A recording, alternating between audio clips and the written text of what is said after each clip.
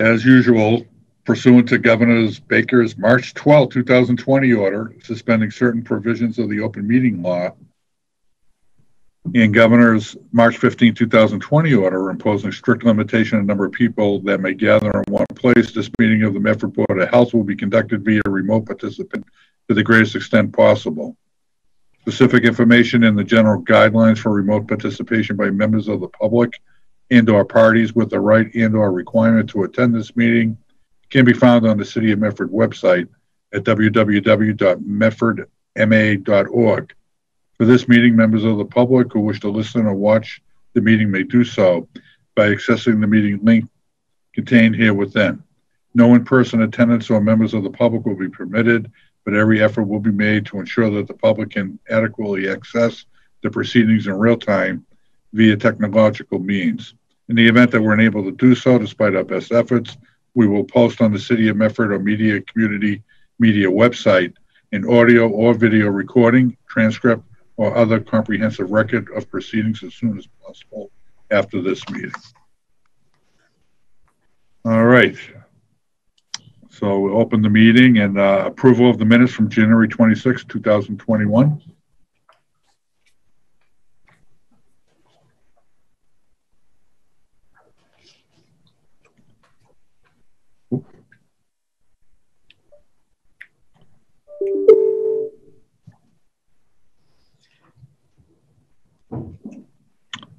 Are people still there? Yep. All righty. We have a motion to approve the minutes. Roll call. Yes, I think one, yeah, the motion to approve the minutes. Anyone opposed? No. All right, approved. Can I have a roll call vote on that, please? Gladowitz says yes. Charbonnier? Charbonnier, yes. Dr. Menon, you're on mute. Dr. Menon? Yes, I'm here. No? You approve? We're just waiting for a yes on the minutes. A vote from you on the minutes. You went mute again. Dr. Menon.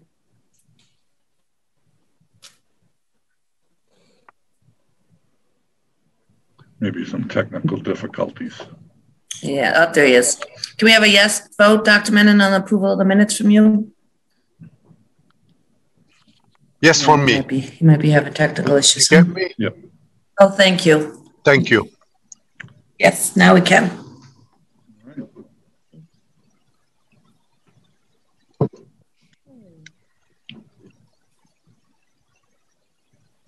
Next on the agenda. The MVP grant.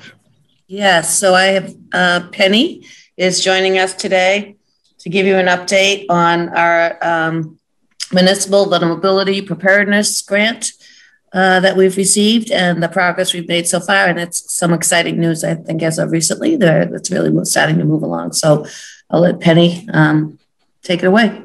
Thank you. So yeah, municipal vulnerability preparedness grant comes from the office, the Executive Office of the Energy and Environment from the state. And so we did receive this grant and one iteration of it in January to June of last year. And we spent that time trying to understand what are our vulnerabilities in our community and what are their barriers in terms of accessing community services and how people are informed. If there was a climate disaster, since this is an environmental grant, we used the exercise of a pandemic to understand what this would look like if there was an environmental catastrophe. So what we learned was there was a need for trust to be built amongst our communities that are most vulnerable and environmental justice areas within our communities. And so we have put together a proposal. We got accepted and it started in October. It's taken some time to get through the surge and to build up our team.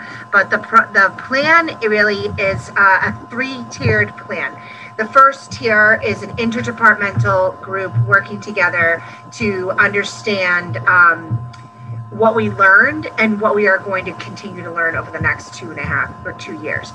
So that group is going to work on communication, how to understand you know, what does normal times of communication look like? What does emergency crisis times of communication look like? And then what does recovery look like? Where we are basically going through this exercise real life.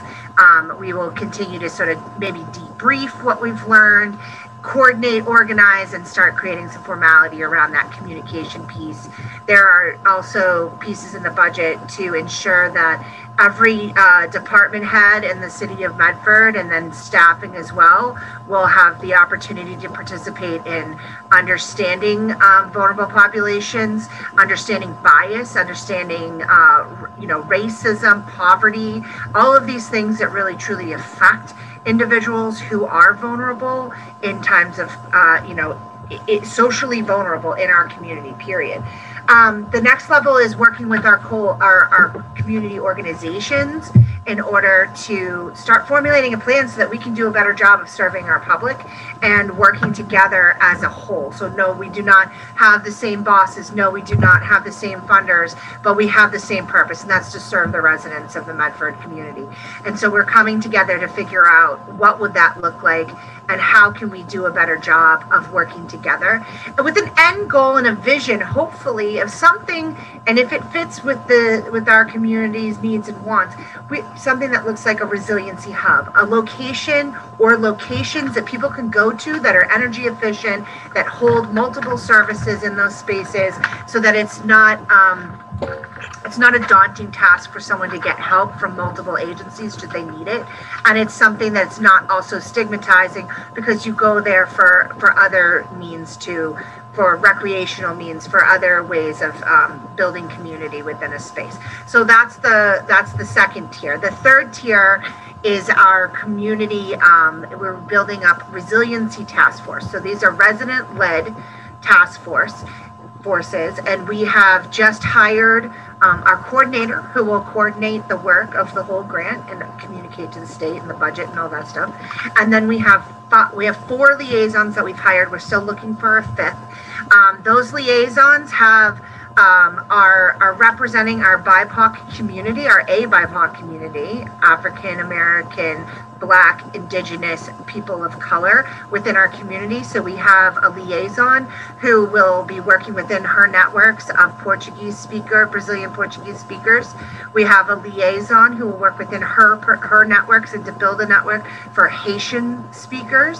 We have someone who will work within the community of the Arabic speaking community, and she will support and build a network within that. And then finally, we have a person who is working with the African American or the Black group, who will build a community of people to come together to think about what policies need to be changed at this city level in order to create less vulnerability for our residents who are BIPOC. So we are going to be working through that process over the next year and a half, or year and a quarter now. And right now we've onboarded them, and we are starting to do some trainings. We're bringing in some high-level trainings on how to organize and how to coordinate, how to facilitate groups, how to basically draw people to this issue. And then once they've sort of formed their groups, they've started to identify the issues that they want to bring up to the policy level. We will bring in a policy consultant to help them formulate and word those policies. So this is a very exciting grant.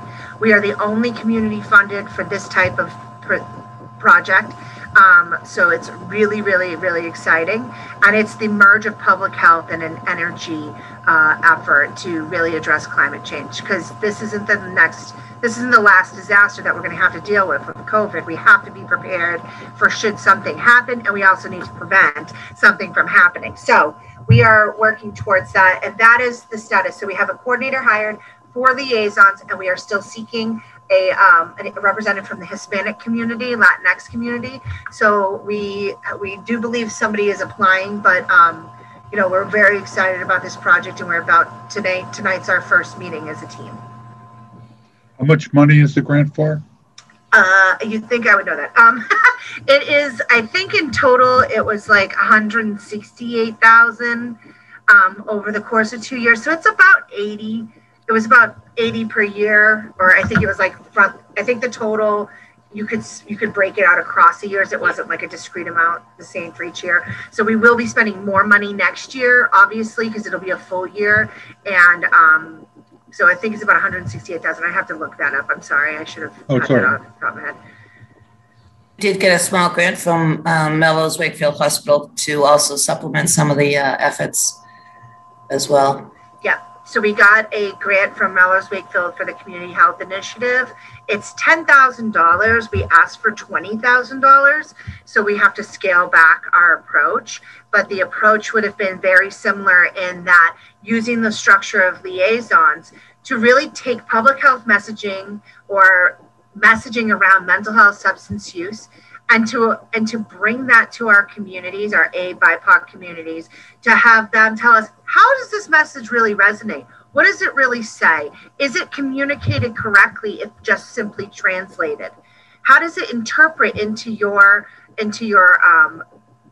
culture, into your world? So we want to do some analysis, so really an assessment. And if we do get refunded year after year, we have a plan for how to create public health messaging and health promotion that is more aligned with culturally appropriate messages. And then, so that's what our plan is. We have a longer term plan, but for right now, for this year, we're going to be assessing and understanding. If I say to you, if you have anxiety, you need to get help and these are the signs and symptoms of anxiety. Well, some people don't interpret anxiety in the same way as just the list of symptoms. It's something different to individuals. It's different to me, right? It's different to how I understand anxiety and how I experience anxiety. So I just think we want to examine this, and we want to further our community's understanding of how we're actually helping people and building trust with them.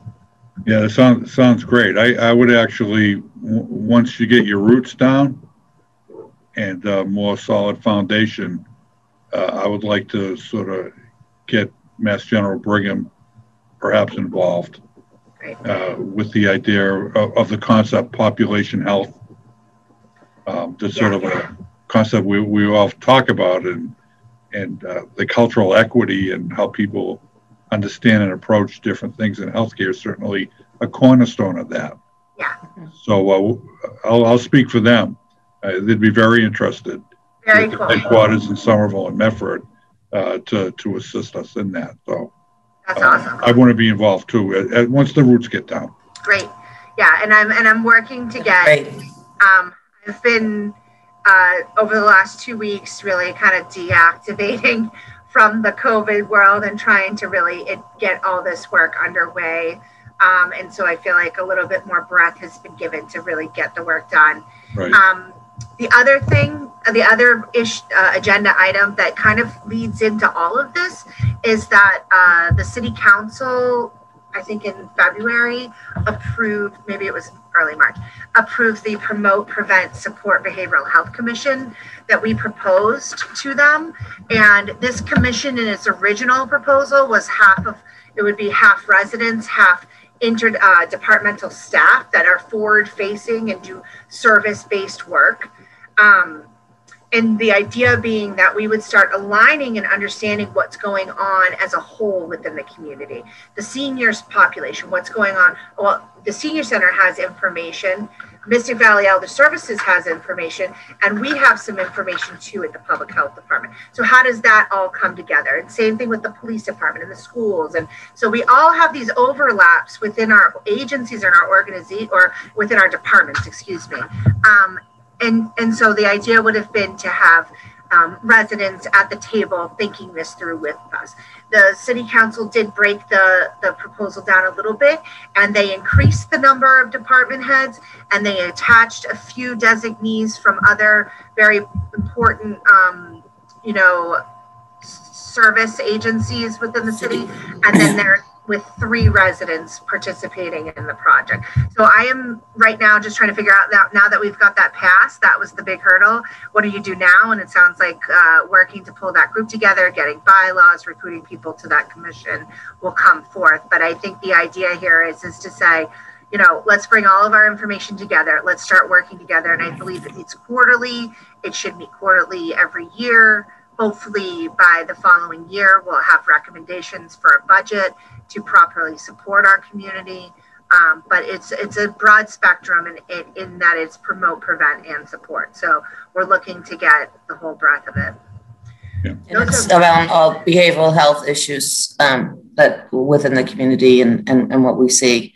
And really to make everyone aware of the data too. We all have pieces of data that I think, need to be shared and understood by everyone who is, like Penny said, forward-facing, dealing with residents in the community and all of the issues. And so, yeah, we're really going to be able to strategize more collaboratively and understand where, each other's positions and roles are, but also understand how we can work together more efficiently to address the needs out there. Because we're still, obviously the whole COVID situation has brought the needs of behavioral health issues really to the forefront and escalated quite a bit. So that's exciting. Yeah, it's taken about a year or so to pull it together, and thankfully the council approved it, and now it's time to get down to the work and get it done.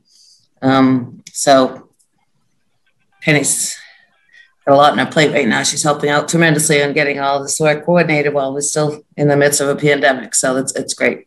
It's great. Any questions on that? We really need to get that off the ground. So that's exciting. Next, I guess just an update on where we're at community metrics wise with the pandemic. So we were doing really, really well last week or so. We were seeing cases as low as 5 and 6, but within the last week, and there's been a lot of discussion with my colleagues in the region as well, we're a little bit concerned because we're seeing the numbers creep back up again. I believe we had 23 20s. We're back down to around the 10, 12 grouping, but we haven't gone into single digits now. And I don't know if it's travel related. We're trying to figure out because school vacation hasn't even happened yet, really, for the most part. So, and there's concern around the variants as well, certainly. Maybe those being, more infectious.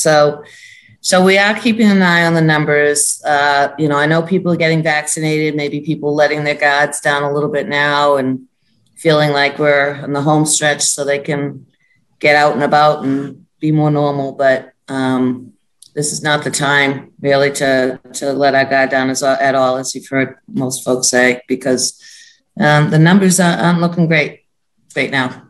So it's a little bit concerning. I mean, they're certainly not as high as we saw during the surge, right? But they're still there. The pandemic is alive and well. So that's just something to be aware of. And we're keeping an eye on those metrics, but Medford as a whole is still doing pretty well. And I know, they're working hard to get the kids back into school full time within the month. So we want those numbers to come down and stay down, right? So. Any more injection forums going on? Excuse me. Sorry. In Medford specifically? So, yeah, we are finishing up what we have for doses right now. We are not getting any additional first doses.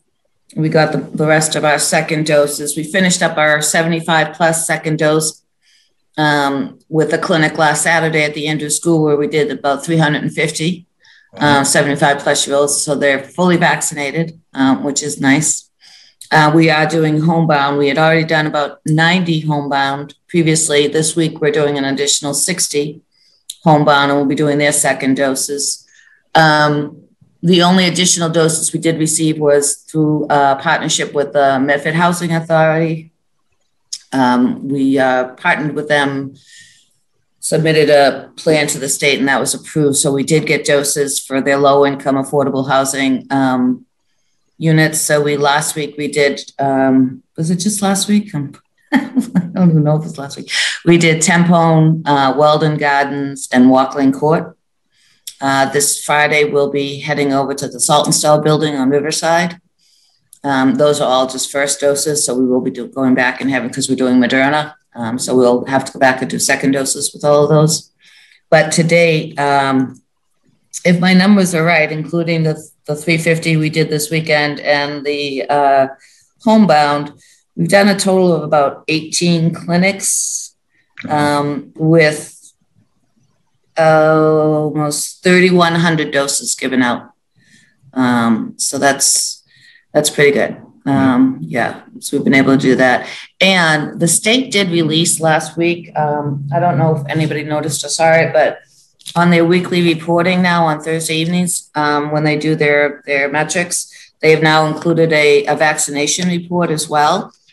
And it's by town, which is what we had been asking for, to see how many, because we know who we vaccinated, but we don't know who of our residents have been able to go to Danvers or Fenway or any of the other vaccinations. Their own doctors or the hospital has been doing quite a bit as well. And I believe the hospital has started getting doses again. They were cut off for a few weeks, but I believe they're starting to. I don't know that they're getting them to the extent they were previously, but the hospital is definitely getting doses again. So we had no clue who of our residents were really getting vaccinated. So the state has done that, and there's a report now that's put out every Thursday evening, and it's done by age, by race, by zip code.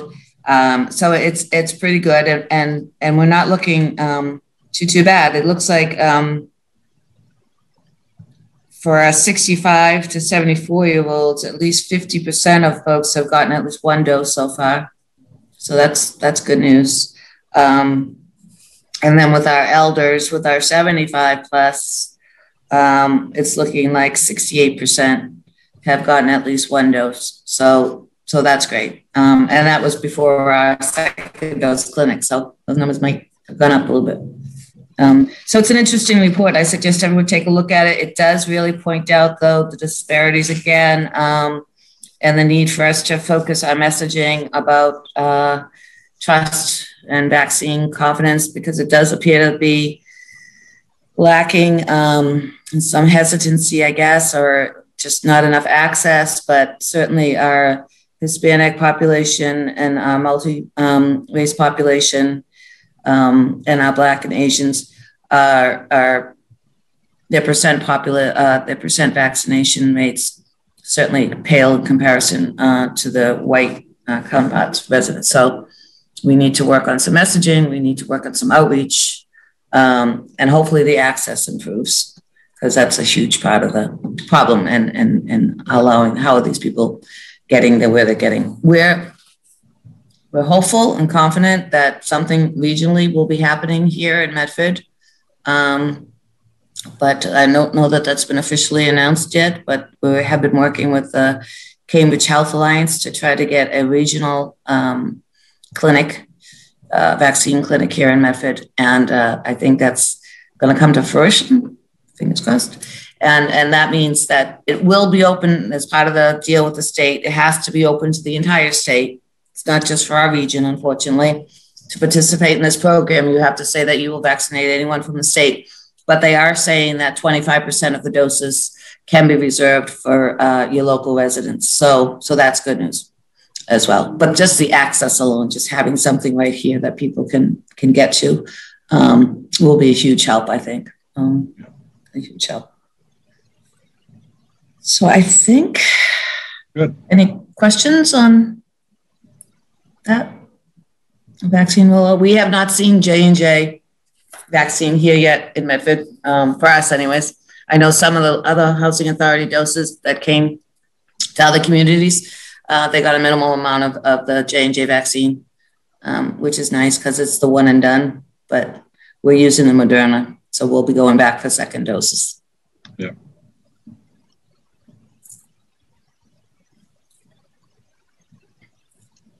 Questions, thoughts, ideas? What happens if I can't use a computer? How am I going to sign up for the vaccine? So the folks can call the 211 line. The state has set up a 211 line, phone line that you can call. And certainly we've been doing a lot of work outreach-wise with folks that can't access a computer or don't have internet access. The Council on Aging certainly is offering support and help. We've done a lot of registering ourselves of people. If they call, if they need help, they can call us. We'll put them on a list. We'll get someone to call them back and do it for them over the phone. The same with the West Medford Community Center. They've been doing a lot of work with residents too and helping. Most of our 75 plus that we just did, that 350, most of those registrations were done by either our staff, our volunteers, the Council on Aging, and the West Medford Community Center. So we can get it done if people need help. Thank you. I think that's all I have. Is that all that's on the agenda? Is that it? I think so.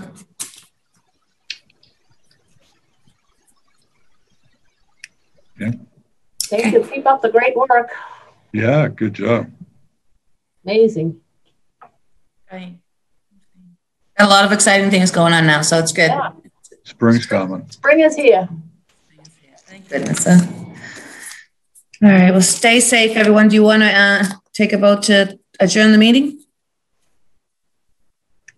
Vote to adjourn? Second. Yes. Second. Yep. Third? Third. The ayes have it.